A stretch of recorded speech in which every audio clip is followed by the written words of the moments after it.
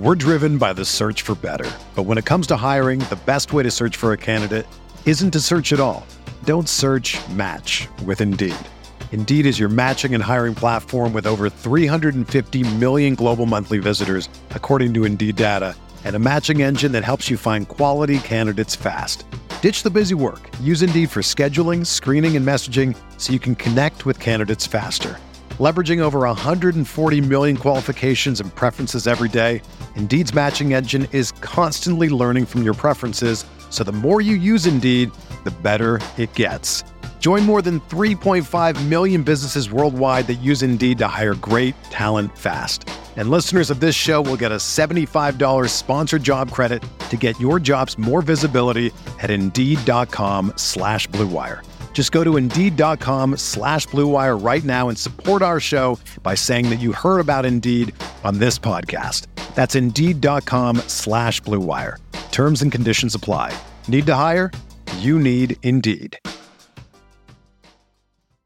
On this episode of Drinks with Binks, we're still working from home, aka the room that is also my bedroom, living room, dining room, and kitchen. But we've been fortunate enough to have a number of fantastic guests during this time. I mean, it is harder for people to blow you off when all they have to do is click a link from the comfort of their own bed.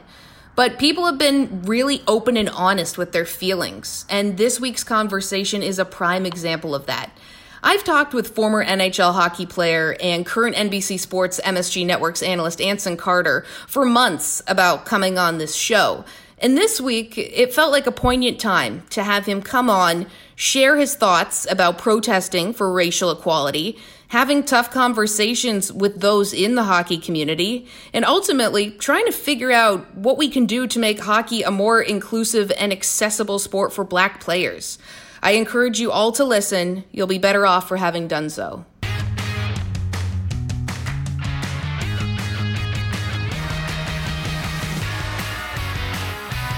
Hey everyone, welcome on into Drinks with Binks. I'm Julie Stewart Binks.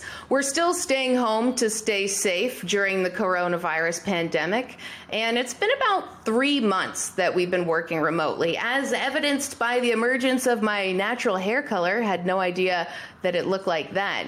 Now, it's annoying that you can't get your hair done or that you can't get your nails done or go to a bar with your friends, but we're also realizing that so many people in this country and the world haven't had equality based on the color of their skin.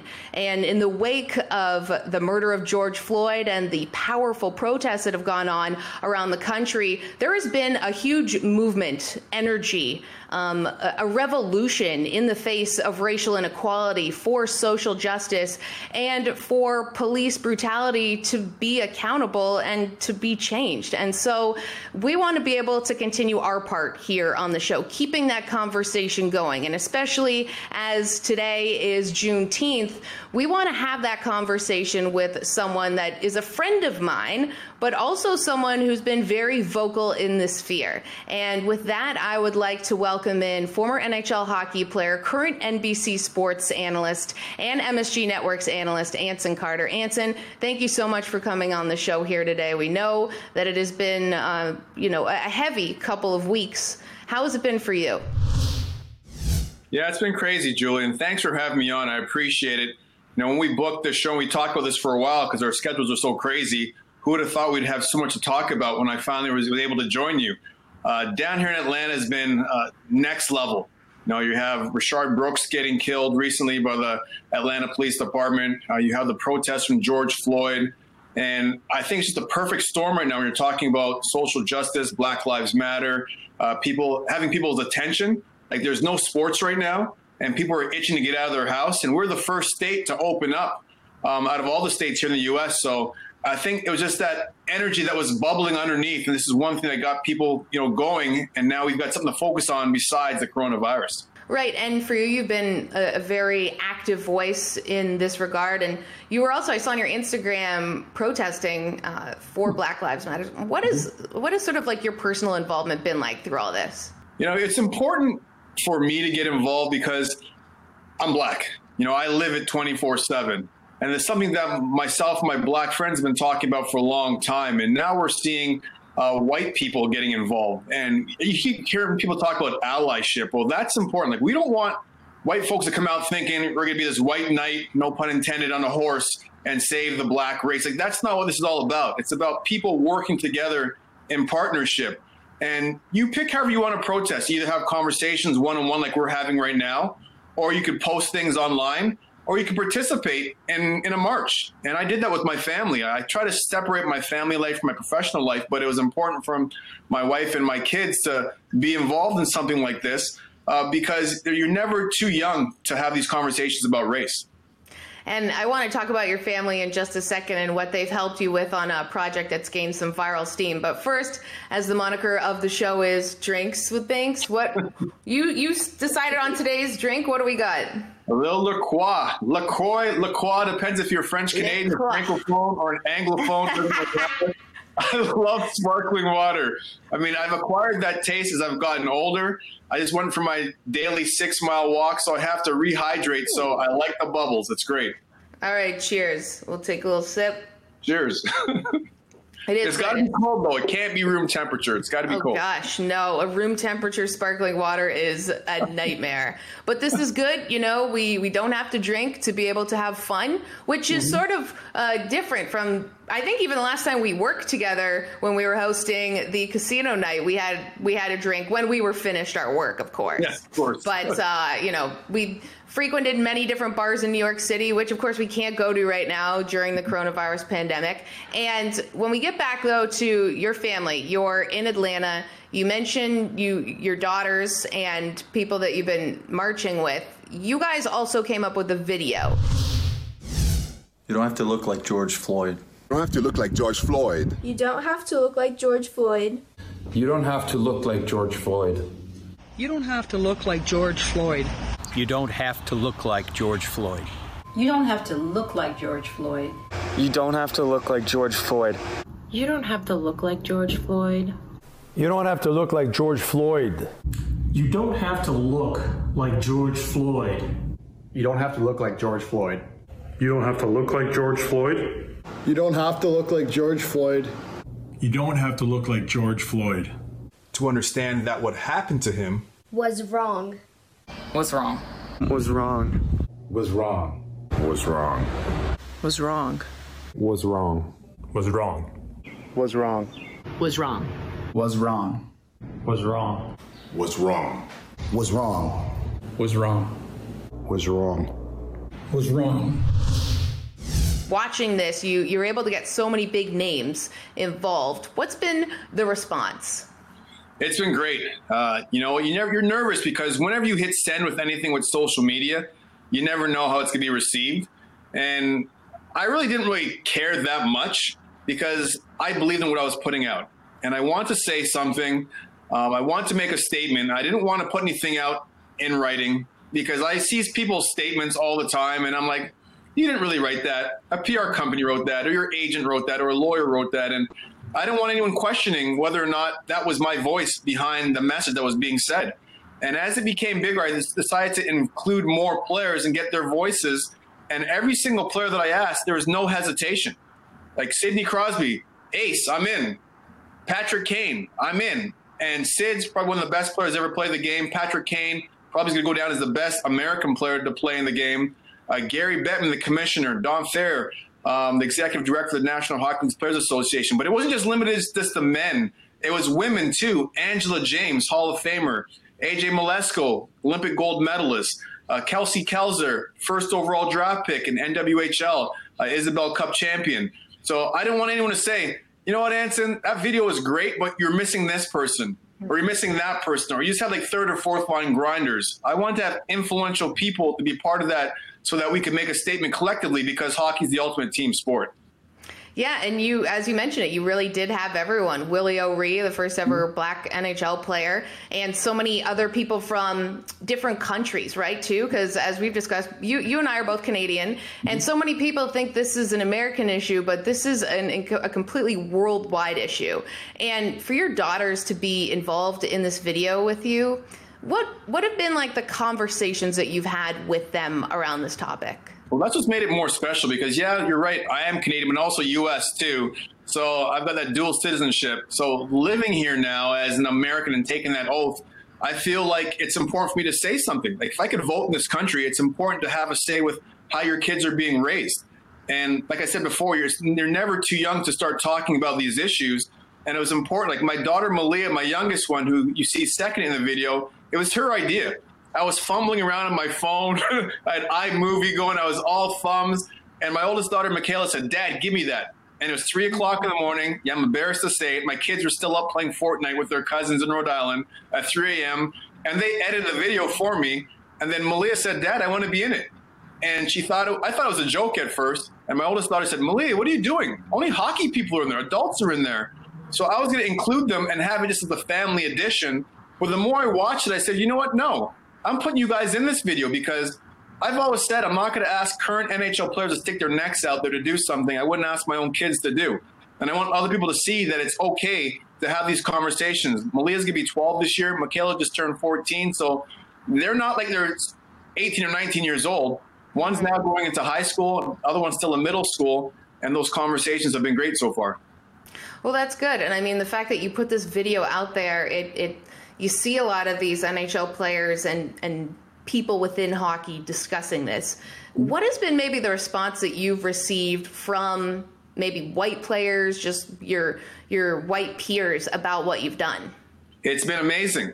A lot of people, players, media personalities, general managers, even owners said to me, "Anson, you're thinking about doing anything else in the future? Please don't be afraid to reach out to me. I'd love to be a part of it." And that was amazing. I was blown away. Like I wasn't expecting to hear that. I mean, you have the odd troll out there that would say, "Whatever, you guys, that doesn't make sense. Stick to hockey." Well, it's not just a hockey issue. This is a real life issue. But within the hockey community, I think people now feel safe and secure with being able to speak up after seeing all these prominent voices in this video. Now it's okay. Sometimes it takes that strong, special person to take that first step. And that's why I didn't want to just have this one person in that video. I had a group of people in that video so everyone could feel secure within the group and not stick their neck out by themselves, because it's not an easy thing to talk about, but it's an important thing to talk about. Right. It's not an easy thing to talk about. And then especially within hockey, that is so much of a we before me mentality where no one really ever says anything that is their opinion. And that is something I want to discuss when we come back after this break. We've got Anson Carter here, former NHL player, analyst for NBC and MSG Networks on Drinks with Binks. Don't go anywhere.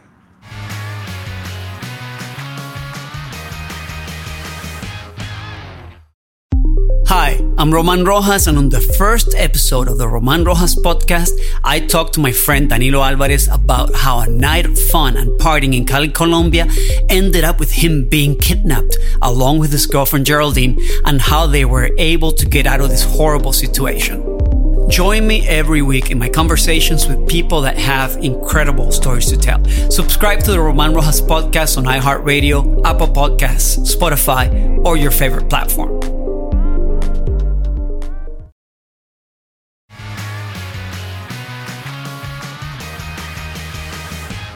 Hey everyone, welcome on back to Drinks with Binks. I'm JSB. We've got former NHL player, current NBC and MSG Networks analyst Anson Carter with us here today. We're sipping on a little LaCroix sparkling water, and we sort of joked that I don't know if many Americans say LaCroix because it is very French Canadian. Whenever I see this, I'm like, everyone's pronouncing it wrong. I almost sent you a bill for my laptop. I almost spit out my water all over my laptop.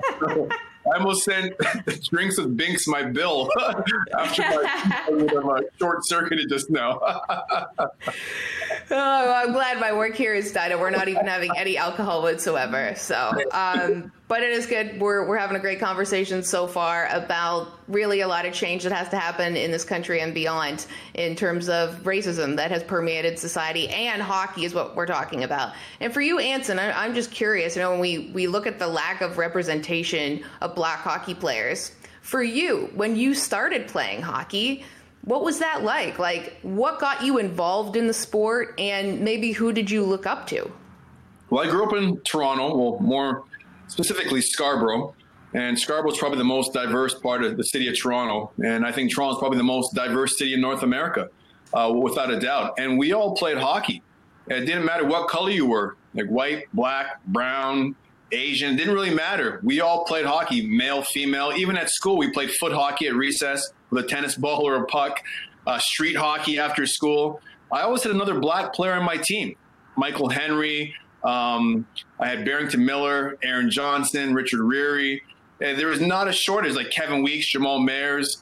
We all played together. So it wasn't until we got to high school that hockey became a quote-unquote white sport.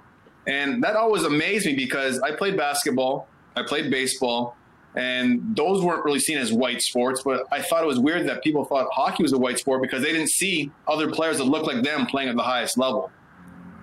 Right. And then, of course, from high school, and then you played in Michigan State, and you're drafted in the NHL. And just going through the numbers, and some of these, depending on sort of like what you look at, I mean, the biggest thing is there hasn't been a whole lot of black hockey players. Been around 100 in total, really, since Willie O'Ree came into the scene in 1957. When you end up playing in the league and you don't see a lot of people that look like you, what does that feel like? It didn't really faze me. And it's funny, I was talking to my mom about this the other day. Maybe I'm just a special, unique individual because it didn't faze me. My mom said, not everyone thinks like you, Anson. Like some people walk into a room, if there isn't someone that looks like them, they might feel uncomfortable. And myself personally, I didn't really care. Like I'd walk into a room, there's no other black people, and it didn't upset how I felt. Like I felt comfortable walking in that same room. I could walk into a room full of black people, full of Indian people, full of white people, like Hispanic people. It didn't really matter to me.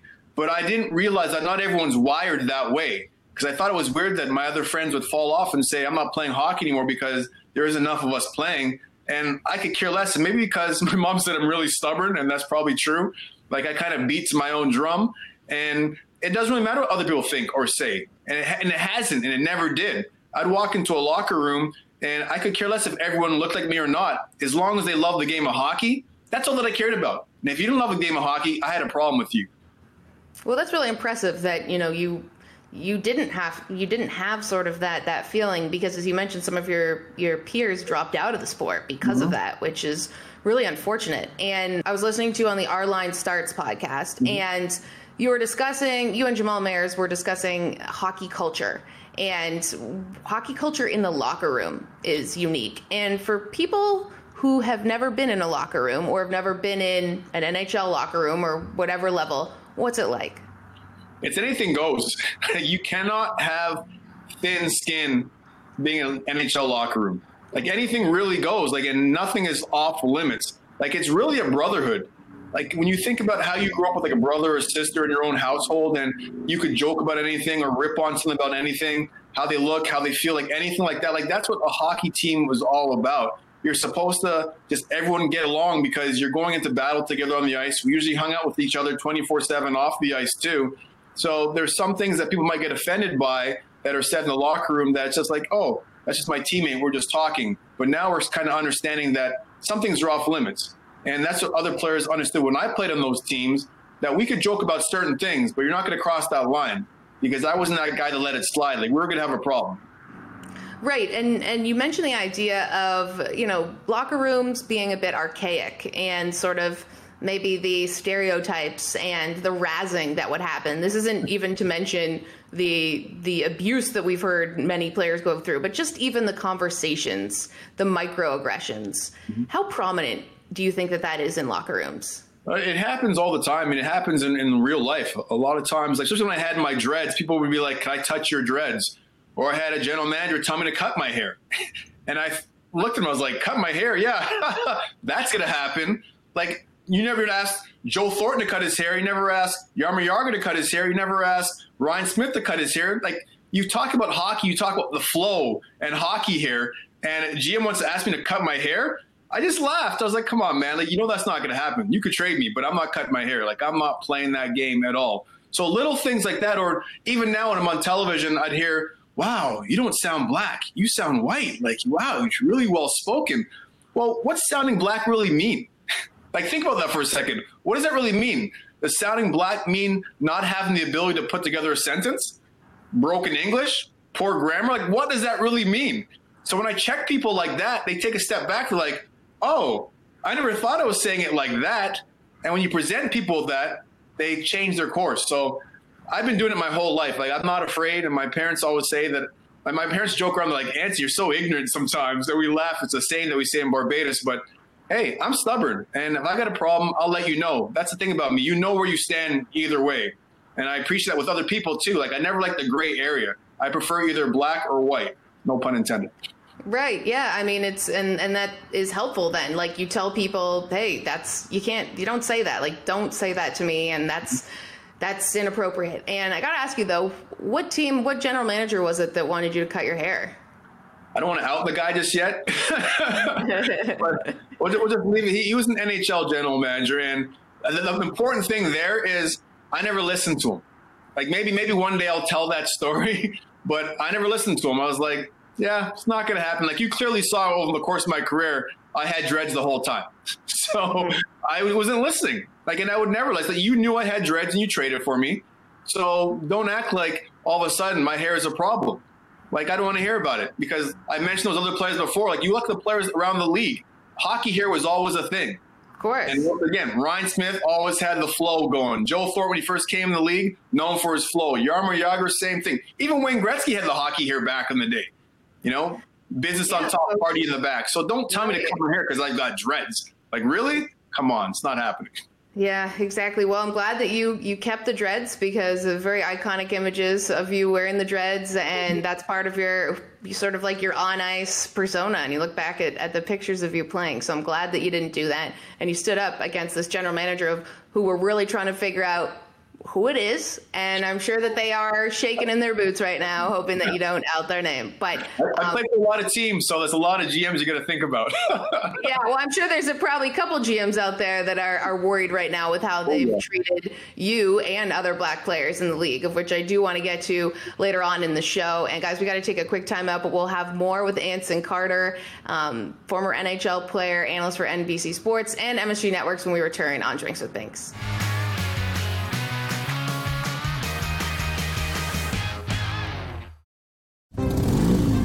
Geico knows there are many reasons why you ride. From the exciting adventure of the daily commute to the peace of mind that Geico always has your back with 24/7 access to claim service and legendary customer service.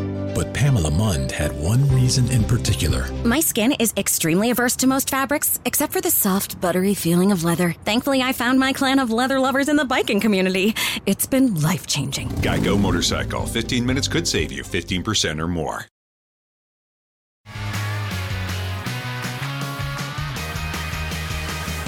Hey guys, welcome back to Drinks with Binks. I'm Julie Stewart-Binks. We have Anson Carter here, former NHL hockey player, analyst on NBC Sports and MSG Networks, and we have been discussing his playing career, different experiences that he had within minor league hockey, major, junior, and beyond in terms of dealing with racism. And one of those things we were discussing is, in hockey, there's a lot of we before me discussion. Like, whenever I interviewed a hockey player as a sideline reporter, they would never say I or me or anything. It was always we, and it was so frustrating. You're trying to figure out a way to ask them about something about themselves. Mm-hmm. But now it seems problematic, because in a world where we want people to stand up and give their opinions, especially in support of Black Lives Matter, hockey isn't a place that is encouraging of individualism. How would you change that? Like, how would you facilitate some of these hockey players, many of whom you featured in your video, but for them to feel comfortable to stand up? Well, I think that video was a start, Julie. I really do. I think having the people that I had in that video, male and female, and having their faces out there, that allowed the rank and file after them or below them, or people that you might not know as much as you saw those faces, say to themselves, well, if John Tavares could say something, if Pat Brisson, if Eustace King, if Blake Bolden could say something, then I could say something then. That it shouldn't be a big deal. And no one should come after me for saying the wrong thing, because, look, these guys said something first. Like, so it's always hard to get someone to stick their neck out there and be the first. Being first is never easy. You're always subjected to the most criticism. And coming up after that, things are a little bit easier because you had someone walk through that door first to take that heat initially. So I think that was the first step. You're seeing more and more players. I believe there's over a couple hundred players that have signed up and started using social media since we've had this break with COVID-19, which was never the case before. So you're seeing more hockey players becoming more comfortable having their own opinion. And I think it's more important that teams are more comfortable with players speaking up and saying what they have to say. It's not going to impact and rattle the team chemistry at all if guys say something on Twitter or on Instagram or any sort of video platform they might have. Like, that's just guys speaking their mind. And this way, you're not worried about fitting your words into some other reporter's story. You're telling it the way you want to tell it, right from yourself, and not having anyone twist your words, because that happens sometimes in the media business too.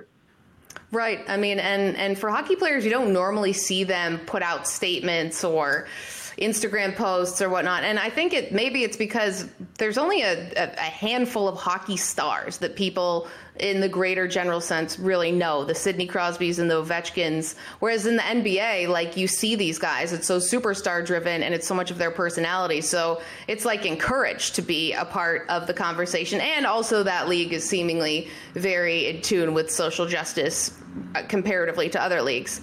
I got to ask you, though, and I think that this is probably a difficult answer for you to give without a bias, but the fact that the Rangers and also the Knicks, it took them they decided not to put out a statement on this topic. And we saw that an internal email was James Dolan saying, we don't feel as though we're sort of the right people to do this, and we want to have conversations and make change amongst ourselves, which is also totally valid.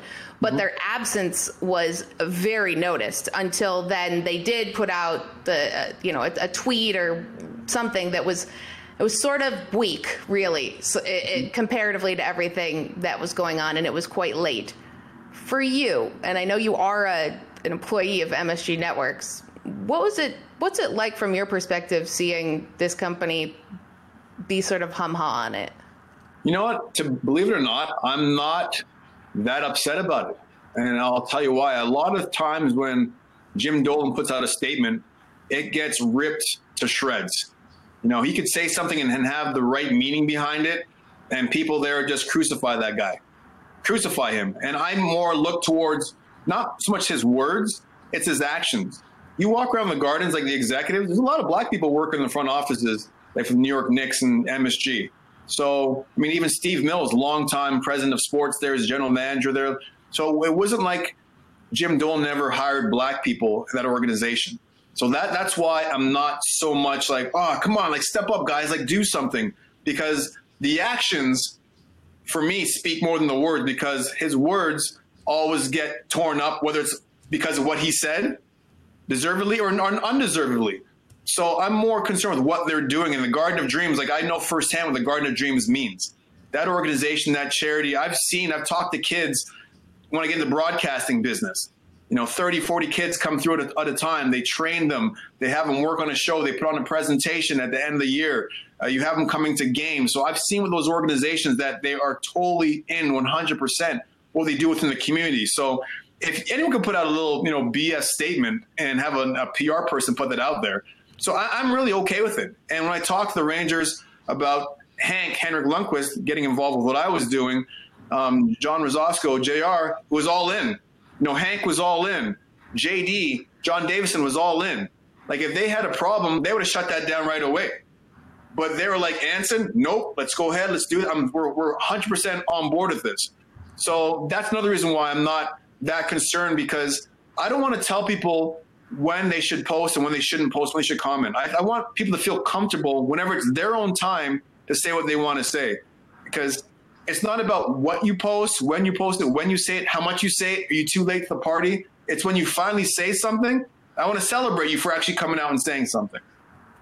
Well, that was certainly an answer from someone who works in television, because you covered all different bases there and have seemingly kept your job at MSG. So I understand your perspective, and I understand, too, that it probably, put maybe the Rangers at a difficult spot, too, because if everyone is waiting on one person to put out a statement, you're sort of at the mercy of them. It's a bit more complicated than maybe we understand. But if they are making changes, and you talk about the Garden of Dreams Foundation, and even just at a basic level of how you interact with someone else, how you look at someone else, those are the things that we want to be able to see. It doesn't just matter if you retweet something. So we'll have to see what happens in the future. But I appreciate you talking about it. And we got to go to break, but we have a whole lot more that we want to discuss with Anson Carter, including the Players Inclusion Committee that he is a part of with the NHL and beyond. This is Drinks with Binks. We've got Anson Carter here. Don't go anywhere.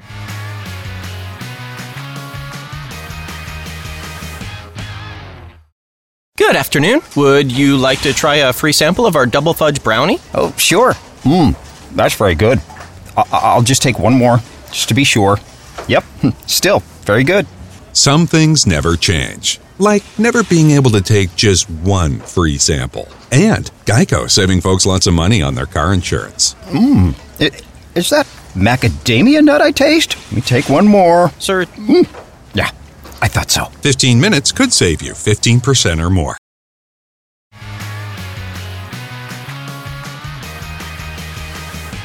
Hey guys, welcome back to Drinks with Binks. I'm Julie Stewart-Binks. We've got Anson Carter here, former NHL hockey player, analyst on NBC Sports and MSG Networks. And we've been discussing a lot of the problems with racism in hockey and within America.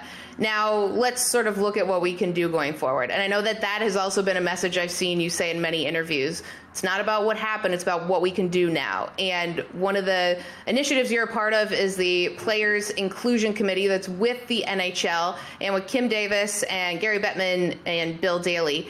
You said one of these statements was that you've discussed this many times before. You've tried to bring up these issues, but you never felt like you were heard. Mm-hmm. But now it feels different because it's literally the biggest story in the world. In what way do you feel that there can be tangible change? What does that look like with this? There's many different ways. I mean, I see us tackling the barriers to entry as one, because hockey's not a cheap game to play. I see us providing allyship for other players or other minorities or people outside the game, trying to get them interested in the game itself. I think that's very, very important. And also just trying to grow the game, whether it's playing street hockey. I mean, that's what I started playing. I started playing street hockey first, and I was a street hockey wizard. Like, I was unreal playing street hockey as a kid in Toronto. But people kept chirping me, well, you can't even do that on the ice. You can't even skate. And that's what drove me to play ice hockey, because I could make moves and I could dangle around guys left and right, but I couldn't do it on the ice. And I love watching ice hockey, so that was the next step. And you think about how much it costs to rent ice and skates. Well, you could play street hockey anywhere. We used to have 2 pop cans, soda cans. We'd crush them, put them down. We'd yell, car. When a car's coming by, we'd go on the sideline, have the cars pass by. Like, we didn't have nets. We waited for guys to get a new sofa, a new couch. And when we got the new couch, the old couch, you cut the pillows in half, put shoelaces in them, and we had goalie pads. We would use a hockey glove as a blocker and a baseball glove for a catcher. Like, that's what we would use as goalie equipment. So all these different ideas of making the game more accessible, I believe we're able to do now, being part of this Players Inclusion Committee with the league. You never get anything done outside the league. Like, they just formed this alliance, and I can't really speak about this alliance because I know nothing about it. But I know the committee will be partnered with the league. And as a player, my frustration for all those years was not getting the league to listen, not getting them to partner on doing anything, not seeing the upside of partnering and doing things in the minority community. But now the league gets it. Kim Davis understands, tremendous ally. Bill Daly now understands, tremendous ally. Gary Bettman now understands, great ally. When you have that in place, then I believe we have a great opportunity to move mountains. I really do. Right. Yes, definitely. When you have those big names and you have the league support behind you, you can accomplish a lot more. But to backtrack a bit, you said, you'd been bringing these issues to the forefront before, but no one was interested. What did that look like? It was frustrating. That in addition to my contract battles that I had, like, I knew what was going on back then. It was a different time too. I'm not blaming anyone. It's just a different time. It's like when people are all of a sudden coming out of the woodwork with Black Lives Matter. Like, I'm not blaming anyone for not being down for equality 20 years ago. It was just a different time. And what I said previously, like, now I want to celebrate people that see it as being a wrong and see like civil liberties being something that everyone should have, and equality. So I want to focus on moving forward. I don't want to focus on the past. Like, the past is the past. That's what it was. But now I'm moving forward. So when I think back to them, yeah, it was frustrating, but I'm more energized now because now people are listening. People are motivated to do things. And that's what pumps me up more than anything. Right. And you mentioned the contract negotiations, and you've spoken about this on a couple different interviews, but You felt that race played a role in some of those different ways in different instances, and you've talked about when you played with Daniel and Henrik Sedin in Vancouver. Mm-hmm. In what way does it infuriate you that your race and how some of these archaic images of like what these general managers thought of affected your NHL career? Well, it's just little things. You mentioned Danny and Hank, and I brought this up before. When I was brought there to help mentor these guys and help them take their game to the next level. And I was told, you come here, you play well, we'll talk about doing an extension. And I was coming off of making, I think, 2.8, and I signed a one-year deal at $1 million, and I thought we had a chance to win. Look at the defensive core they had. They had Sammy Salo, Ed Jovanovski, Matthias Olin. We had a good goaltender in Kluche.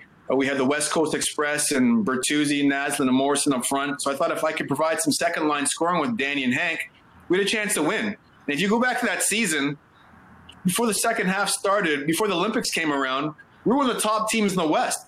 But our defensive core was decimated by the Olympics. I think it was in Italy the Olympics was. Mm-hmm. And our top three defensemen, I think Olin, Salo, and Jovanovski, they all got hurt. And Kluche got hurt too. And then we missed the playoffs. So I remember playing against Ottawa in December or January sometime, and people were saying this could be a Stanley Cup preview of what could possibly happen in the springtime. So you go there, you do your job, you help the Twins take their game to the next level because they had been stalling over the course of their careers early. You know, their second and third overall draft picks. I kept hearing Sedin sisters, like they're getting killed locally in the media. Everyone said that they're, busts. And I just went in there, and they're just really solid people. Good kids that worked hard, and that's all I really cared about.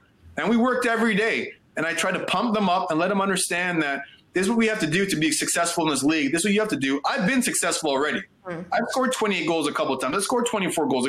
I've scored. You guys haven't. And they're willing to listen and be receptive to that. And we had a great year. We hit it off right from day one. So it was a little frustrating for me when the contract was up and end the season, and I was named the most exciting player, the Vancouver Canucks, by the media there, or the fans or someone out there, to talk to my agent, Pat Brisson, and say, well, Breeze, like, let's talk about contract time. Let's do a 3-year deal. I don't want to hit it out of the moon. Like, guys scoring 30 goals plus, we're getting $3.5, $4 million, $5 million bucks. I was just content with just doing 3 years, $2 million. Because I live in the West Coast. I have my house on the beach in California. I could go up and down the coast, when the season starts. It was easy for me. My whole life was on the West Coast. And Breeze was like, well, I don't know, Ace, they called us about Danny and Hank. And I was like, what do you mean Danny and Hank? I'm unrestricted free agent, and they're restricted. How is this even possible? How is it even possible? And he said, I don't know what to tell you. So they ended up signing 3 times 3, and they came back to me and they said, well, we got, $100,000 raise, and maybe we'll do another, maybe $50,000. We want to see you do it again. Do it again. I was like, really? Do it again? So that's when I left. And it was frustrating for me because people were thinking, well, Carter asked for too much. He wanted too much money. That's why he left Vancouver. No, I had too much pride. Way too much pride. I wasn't just to suck it up and play for another 1-1. I don't care what they were talking about there because you don't come at me. You don't tell me we're going to do an extension, and then I come there, I perform. It's not like I underachieved. I performed. I helped your 2 youngest top prospects achieve what they have to achieve, and you're trying to tell me I got to do it again. Like, that was frustrating. And then I laughed because the media would always say, well, Carter overvalued himself. Look, Danny and Hank, what did Carter do the following year in Columbus? Well, I scored 14 goals in Columbus playing on a third line. I must have averaged like 13 or 14 minutes. So you ask any player on a third line scoring 14 goals, that's a pretty damn good year. Mm-hmm. But everyone's saying, well, look, your production fell off after playing with Danny and Hank. Look what they did afterwards. And I was like, that's not right. Yeah, but Danny and Hank then go ahead and their numbers get retired, and the media in Vancouver are all over me for participating. They want me to be a part of it, and I was unavailable. My dad was having health issues at the time. I had family stuff I had to take care of, and they're saying, well, Carter's bitter, Carter's this. But then they put out this article in the Players Tribune that says we would be nothing without Carter. Then media's like, oh, we want you to comment. Well, what do you want me to comment on? Like, when it's appropriate for you?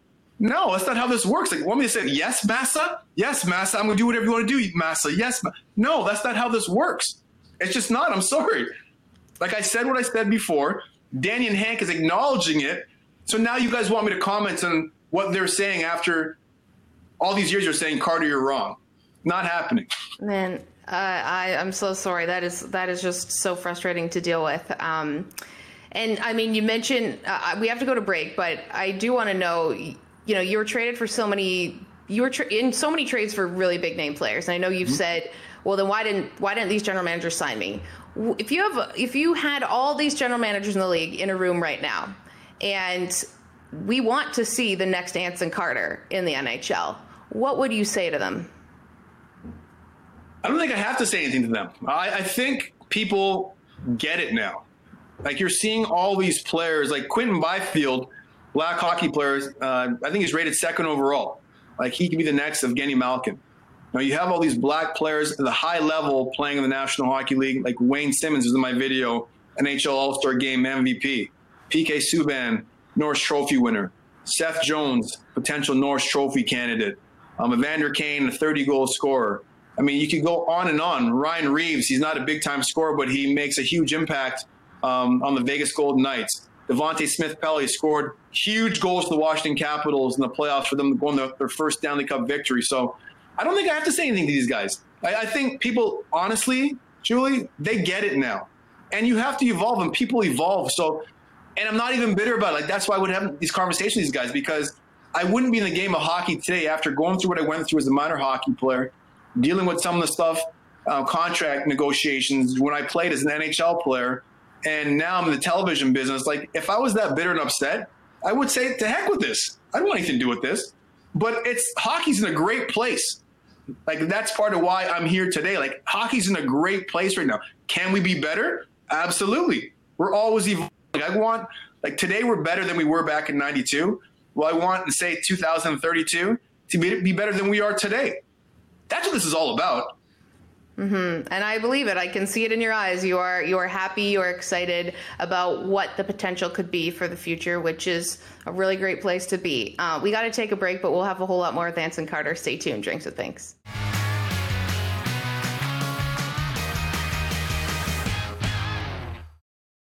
To show you how easy it is to file a claim with Geico, we hired a soap opera star. Gracious me, my car has storm damage and I've had to file a claim. Could it possibly get worse? Will my claims team leave me for someone else? Someone less intense? No. Actually, when you file a claim with Geico, you get your own dedicated claims team who promises to stay with you throughout the process. Oh, I've never known such loyalty. I can't wait for the second season. Geico. Great service without all the drama.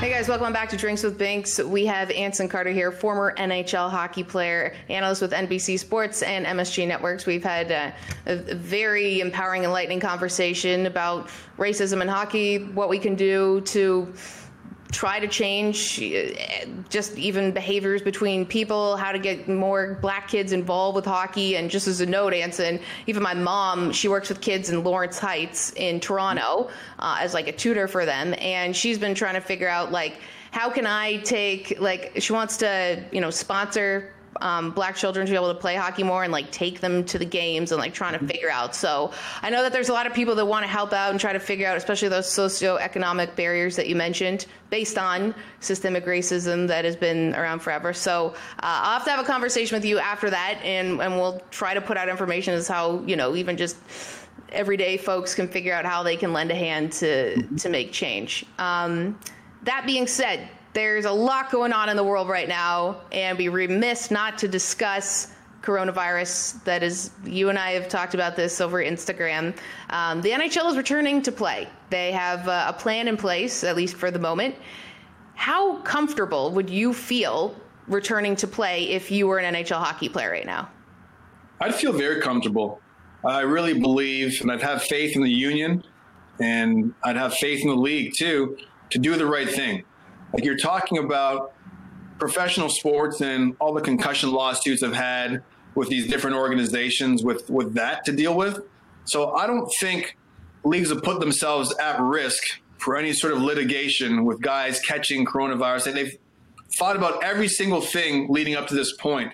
It's not, listen, it's all about making money, right? and it's a business. It's the business of hockey.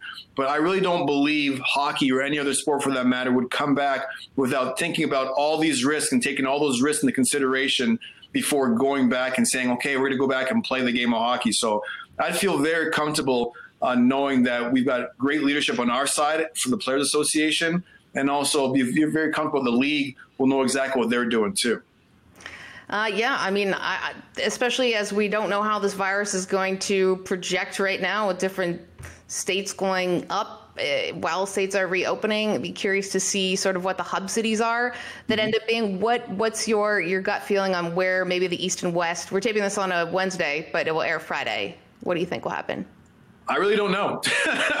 I'm with you just from the standpoint where I'm kind of paying attention, but I'm not really paying attention because it's such a fluid thing and it could change every single day. And there's so much, all this misinformation out there. You don't really know, a lot of speculation out there that I'm not going to listen to all the noise. When I finally hear a definitive answer from the league and they say, okay, this is where the games will be played, that's when I'm going to start paying attention. But right now, it changes so much, like the virus too. It's spiking in different places. It's not spiking in some places. So maybe one location that might have been up for consideration, maybe a spike happens and that location is no longer for consideration again. So I'm really not so much focused on where it's going to be.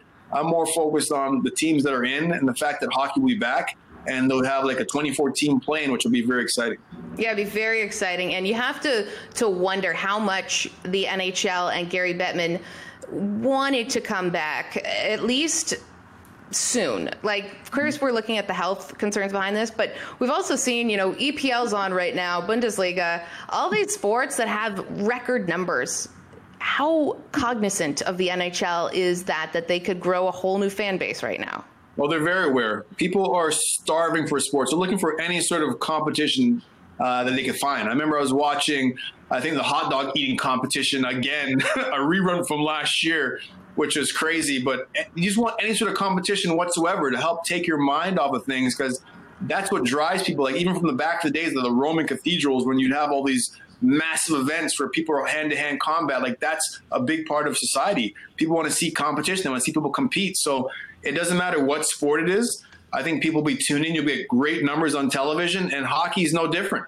I think people will tune in that they're knowing that there's a play-in, which is something that we haven't done before. And then you've got these big market teams like Chicago and New York that under the old system, they might not have qualified for the NHL playoffs, but now they get a chance to play in. That's even more eyeballs that'll tune into hockey coming back. So I think it's great for the game.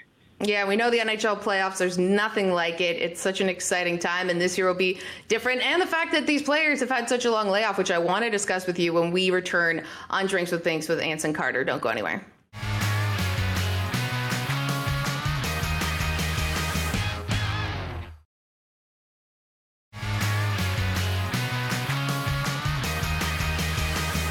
Welcome back to Drinks with Binks. We've got Anson Carter here. So many things I want to talk to you about. We don't have a whole lot of time. Guys coming back to play when the NHL returns. This is, as Gary Bettman said, the longest layoff a lot of hockey players have had. In what way will that influence what we end up seeing on the ice? It's going to be helter-skelter, Julie. You're going to see teams struggle to defend. I mean, it's going to be October, November hockey. The first part of the regular season, nobody plays defense. Everyone's playing offense. There's no D involved. And the team that can find their defensive structure the fastest will be the team that's going to have the most success, I think. So then if you're in Vegas, who would you be putting your money on? Because it's kind of all over the place. Yeah, I know. It's anybody's guess. I like the Pittsburgh Penguins because they're healthy now. They got Sidney Crosby, one of the best players in the game. He always comes up big regardless. I like the Edmonton Oilers, Leon Draisaitl and Connor McDavid, dynamic duo, and they're young. But also the Chicago Blackhawks. They've got a lot of veteran presence in that locker room, a lot of winning experience in that team. And all it takes to get hot for 2 months. You're not asking for guys to get hot for 82 games, 2 months. And you never know. Put the Rangers in that bucket as well, too. Yeah, and you mentioned the Rangers. How does this influence Henrik Lundqvist's trajectory with the team? Because we were really curious how this three-headed goalie system was going. What do you think happens now with coronavirus in the picture? It's going to come down to who's the sharpest. The guys in Europe were able to skate, so I'm sure Henrik has been on the ice. I'm not sure where Shesterkin's been or Georgiev, but if they're in Europe also and they're on the ice, this can be a battle because Henrik's competitive. Like, Shesterkin definitely took the net for him, as the regular season went on. But I wouldn't count Hank out. A short sprint like this, he could put together a solid 2 months and stand on his head. So it's going to be interesting. And even Georgiev, too. He's a very, very strong netminder. So I wouldn't want to be Coach Quinn with the New York Rangers trying to decide who's going to be in net. No, or, figuring out what to do with his contract after this year because everything's up in the air. Free agency is a whole other ballgame I want to talk to you about another time. But quickly, what would it be like to win the Stanley Cup under these circumstances? It'd be amazing. Like, I wouldn't put an asterisk beside it because everyone's in the same boat. Everyone's overcoming this weird situation that we've never, ever encountered before. There's nobody in the league that's played through a pandemic before. So I think that'll make it even more challenging. Plus, everybody's healthy. A lot of guys that were banged up, that would have been banged up in April, they're healthy now and skating. So that makes it even tougher to win a championship. So I think it'd be a regular championship. I really do. Yeah, I mean, it is fascinating. Some guys before were saying, oh, this won't be as big of a deal. But when you factor in every other aspect mentally and physically we've had to go through with the pandemic, it could even mean more in some circumstances, in some regards. We got to take a timeout. We'll be back with more of Anson Carter on Drinks with Binks. Don't go anywhere.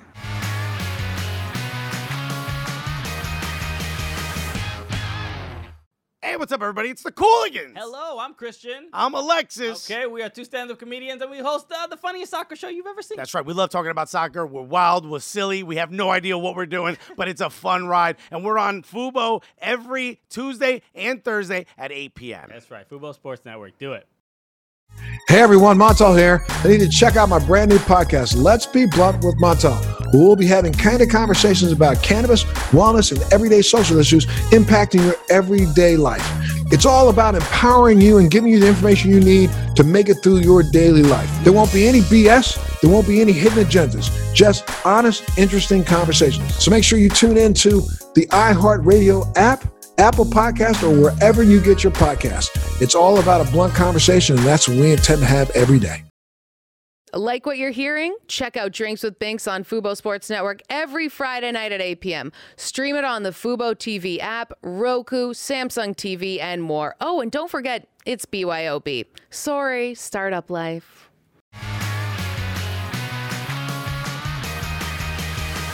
Hey guys, this has been an awesome episode of Drinks with Binks with former NHL hockey player Anson Carter discussing racism and what we can do to be better as a society and in hockey. Anson, what do you have going on next? Well, I think I've been moderating tons of conversations. That's the one thing. But the one thing I want to leave people with is, we're having all these difficult discussions, and being a hockey player, the one thing I have people do and recommend is go out and look for the Willie documentary. The Willie documentary is not just a hockey movie. It's a social justice movie, and the content is very timely to what we're going through today in society. Great. Well, thank you so much. I know everyone is looking to listen and learn more about what they can do and just about what the problem is, because so many people who haven't had to deal with racism have been dismissive of it for years and can't do that anymore. It's just, you shouldn't have been doing it, but you definitely can't now. It's right in front of you. And what else is in front of you is this show, Drinks with Binks. You can also see us on YouTube, at Fubo Sports, on Twitter, on Instagram, everywhere. Guys, we'll see you next time. Bottoms Cheers. up.